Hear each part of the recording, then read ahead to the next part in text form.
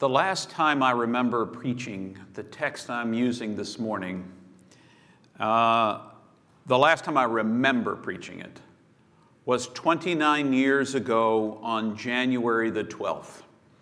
Because every year, usually about the second Sunday in January, is the Sunday we celebrate Jesus' baptism.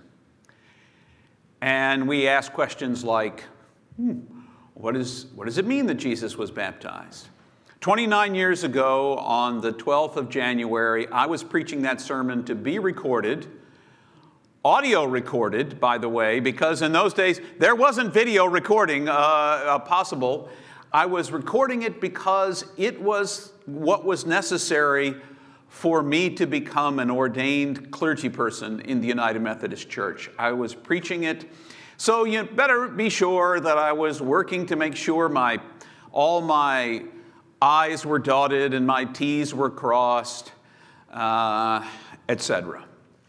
I was paying attention to all of those things. And add to that, in addition to that being the pressure that this was the sermon for my ordination, it was also the first Sunday that Linda heard me preach in person in a congregational context, and it was the Sunday after which, after worship, we were going to drive home for her to meet my parents for the first time.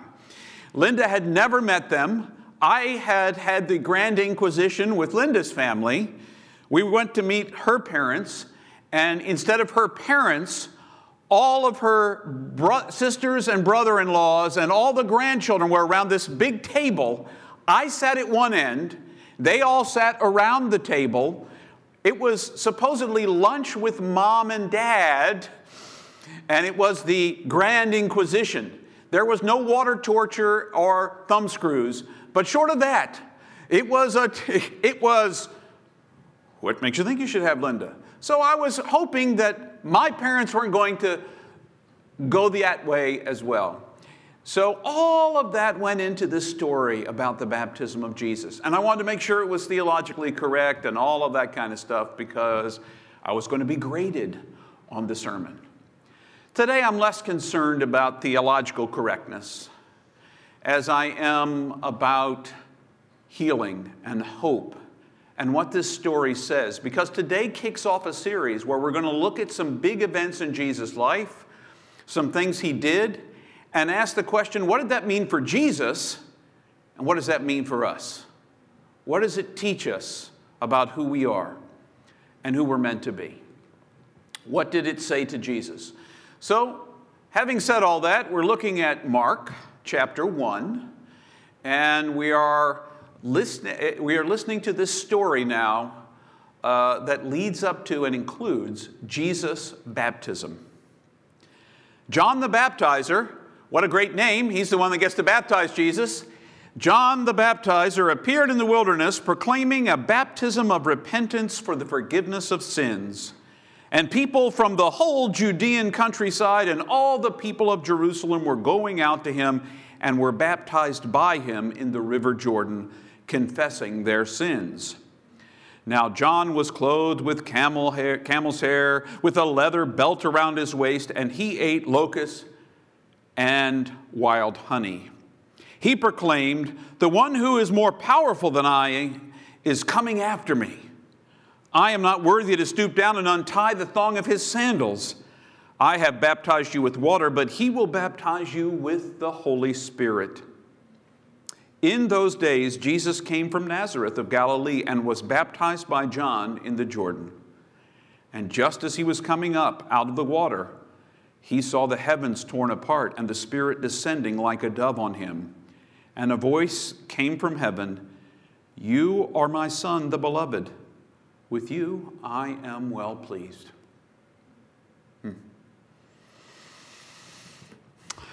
There's a lot going on here. We're not going to unpack the whole thing because there's just too much. So rather than try to get it all, yes, I'm stepping out of the picture for a moment so I can set down my Bible and then step on my mic cord. There are a couple of things I want to hit. First of all, this John the Baptizer character. You know, we tend to look at him, when we look back in kind of a romanticized way over the last 2,000 years and think, you know, a religious guy, you know, baptized Jesus. You need to understand something. John the Baptizer, in our minds, is a religious guy. And other people actually came to hear him and follow him. And he has sort of a prophetic feel about who he is. But the bottom line is, he is completely outside of the normal, everyday, religious kind of connotations of what it is to be a religious person. He's out in the wilderness. He's not in the synagogue, and he is not in the temple in Jerusalem. He is an outsider. Now, Jesus doesn't go to get baptized by an insider.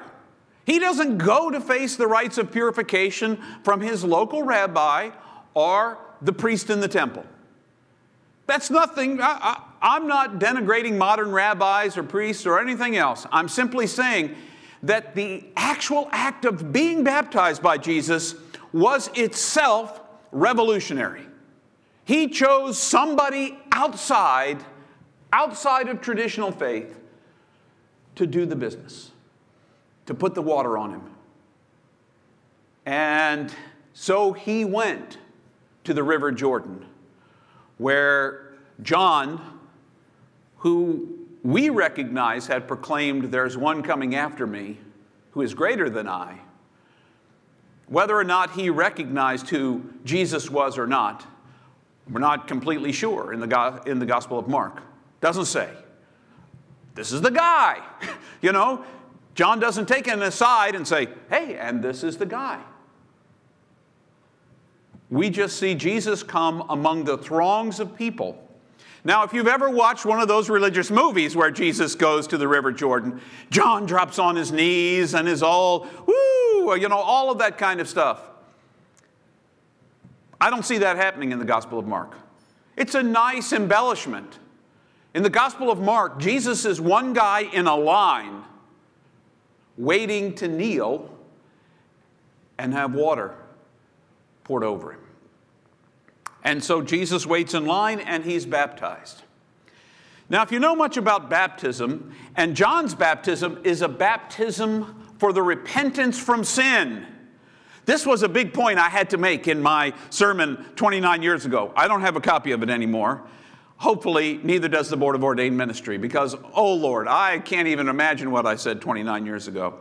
But did Jesus have to be baptized for repentance of sin? I mean, so often we've talked about how Jesus lived a sinless life, sinless perfection, all of that good kind of stuff. Did he have to be baptized for that reason? Or was baptism about something else? And I'm wondering today if baptism for Jesus and for us isn't about something else altogether. What happens? Jesus waits in line with the rest of the throng. That's how I picture it. He comes up to John. John either grabs him by the arms and lays him back in the water if it's one of the deep parts of the Jordan River. But there are lots of parts of the Jordan River that aren't so deep. So he may have had to kneel down, and John may have dumped water on his head. I don't know which one happened, and it doesn't really matter the form. We know Jesus was baptized. But as Jesus comes up out of the water, he hears. Now, this is the Gospel of Mark. You need to listen closely. Go back and read it for yourself if you want to in the Gospel of Mark. Jesus hears. Not the crowd hears. Nobody else who is there necessarily hears this message. Only Jesus hears for himself. You are my beloved Son. With you I'm well pleased. Only Jesus hears it. You are my beloved Son. With you I am well pleased. It's like the Spirit descending like a dove, and he hears those words wash over him to tell him who he is. And I'm convinced that's what baptism is for all of us. It tells us who we are. It reminds us of who we are, of whose we are, of what we're about in this world. We used to sing a song in the old days of St. James, back in the old building, and then when we were in temporary space. When Tom was playing, a wonderful song, remind me, the chorus goes, remind me once again who I am to you. Who I am to you. Capital Y-U, God. Tell me once again, lest I forget, tell me once again who I am to you. Who I am to you. And you see, that's what baptism is about. In fact, that's probably why the church was smart enough when it was thinking of the church year. We don't always follow the church year at St. James. I'll just be straight with you. Christmas and Easter, we got that down. Some of the rest of the ordinary year, we don't always follow. But perhaps we need to keep the baptism of our Lord for a reason. To remind us who we are to God. And let me say something a little bit more about who you are to God. For Jesus, it was a secret that only we, the overhearers, knew that he was told. You know, because we're reading it in the book. Maybe nobody else heard it, but they saw it in his life. So that in the Gospel of Mark, there's only one person that pronounces out loud who he is. The centurion as he dies. This indeed is the Son of God. That's the only one that says it out loud to other people. A large group of them anyway. Otherwise, in the Gospel of Mark, it's all about secrets. Let it be seen in Jesus' actions, not in somebody saying words about him.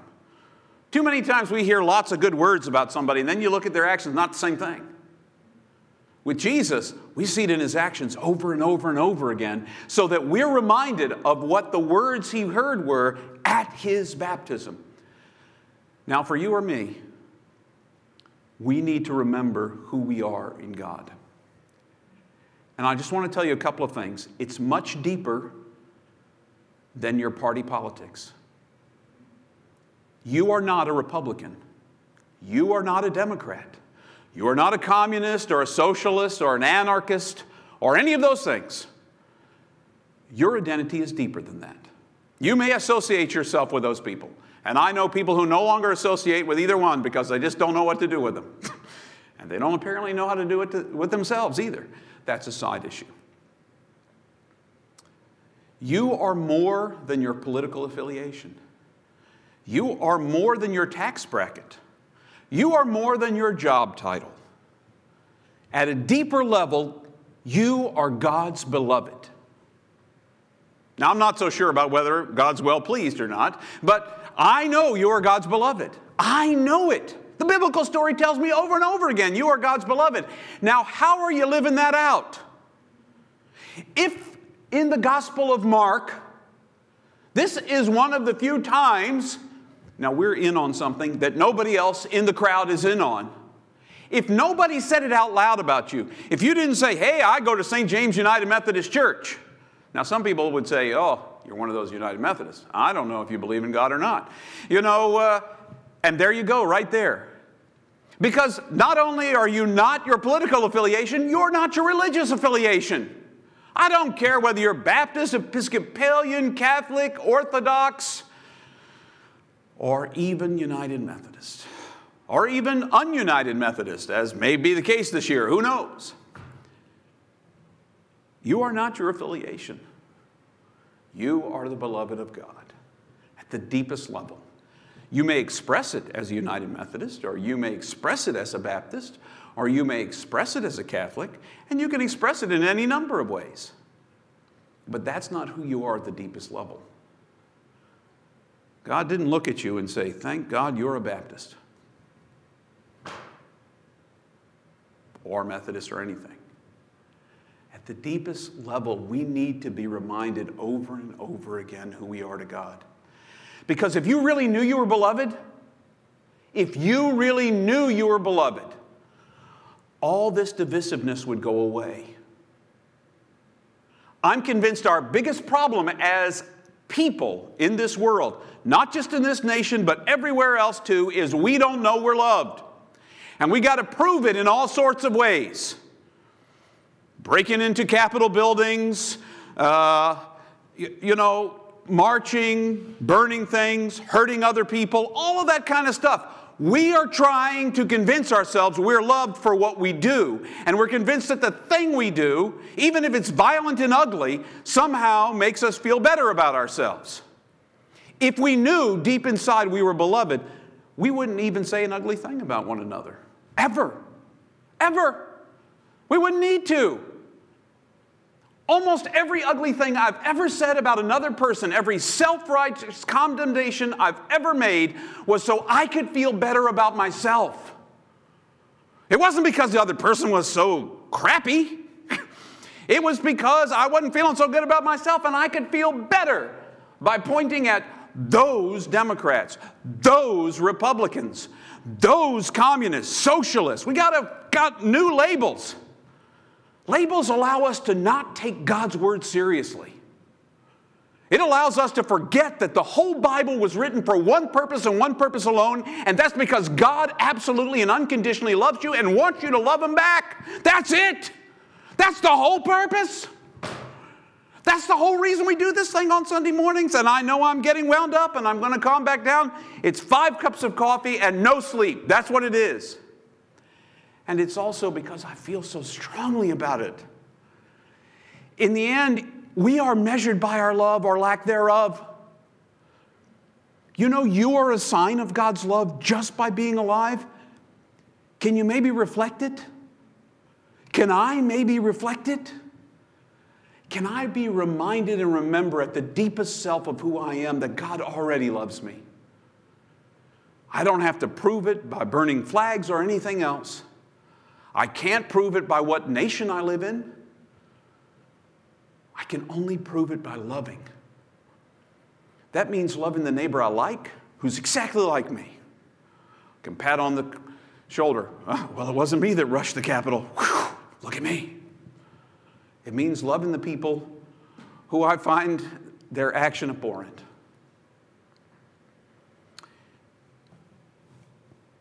This is hard work. If somebody signs you up for this because it's easy, they sold you a bill of goods. And if it was me, forgive me. Forgive me. Because this walk of loving your neighbor is hard work. It's pretty easy when things are peaceful, when your neighbor doesn't play loud music, when your neighbor doesn't charge symbols of your nation or other things. It's much easier to love. But it's harder.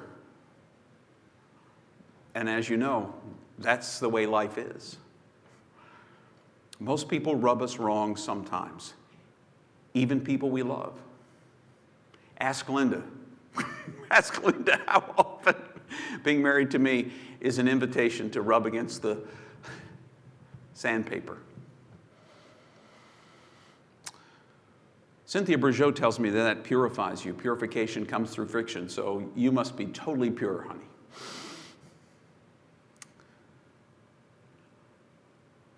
Jesus' baptism makes a statement about who He is, but then so to His life. Is there a disconnect between who you really are and how you live? What you say? What you even think inside your head? Sermon on the Mount doesn't give you room to think ugly thoughts either. How are you at recognizing you are God's beloved? How close? And do your words reflect it? Do your actions reflect being a beloved of God? I'm not talking about a self-righteous beloved of God. I can do that for you. I've felt self-righteous all since Wednesday. I would never do that. Blah, blah, blah. Get over yourself. It's probably what I spent up most of last night, laying in bed, sailing at the ceiling. Last time I looked at the clock, it was 12:12. Been in bed for 2.5 hours. Well, I got to let go of it again, God. My self-righteous certainty that I'm right and everybody else who disagrees with me is wrong. Can you laugh at yourself? Can you find your bemusement in the fact that you've forgotten who you are? remind me once again who I am to you. Who I am to you. I've forgotten. I am your beloved. I have forgotten that everyone I meet is also your beloved. Dear Jesus, forgive me. Dear Jesus, forgive me. Let me look a little bit more like the beloved of God, a little less like the reactive, divisive guy I sometimes find myself to be. One of the things that happens oftentimes on Baptism of our Lord Sunday is a reminder of our baptism. Now, you're not here. Usually I'd pour some water up here, get up on the stage. In fact, I am. And I would pour some water into this. You know, I don't think any of you have ever really taken a good look at this. Our baptismal font is this beautiful, Eastery, butterfly, new life, resurrection kind of image. That's our baptismal font here at St. James, a reminder of what baptism says to us. And I would pour water in here and remind you of the waters of creation. I would remind you of the Holy Spirit that brooded over those waters, God's Spirit, God's breath that brooded over those waters. I would tell you that Jesus was nurtured in the water of the womb, that he was baptized in the River Jordan by John the Baptizer, that water is life. Without water, we'll die, that we need water to live. And then I would invite you to touch the water. Now, I'm going to invite you to do something at home.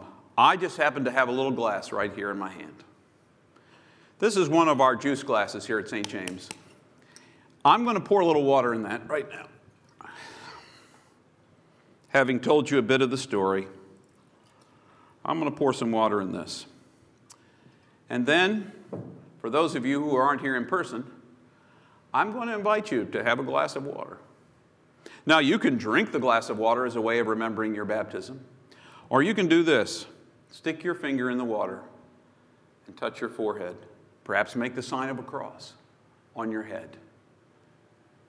To remember the baptism, to remind you of who you are. And if you need to do that, many of us do it in a way every day in a shower. Water runs over us, reminds us of our baptism. If it doesn't remind you of your baptism, you ought to think that it does. It's probably the closest thing to the early church's baptism that you'll ever get, because they believed in living water, which also means flowing water. So unless you were baptized in the river, flowing water is the way to be baptized. Shower every morning. Remember your baptism. Remember who you are. Remember whose you are.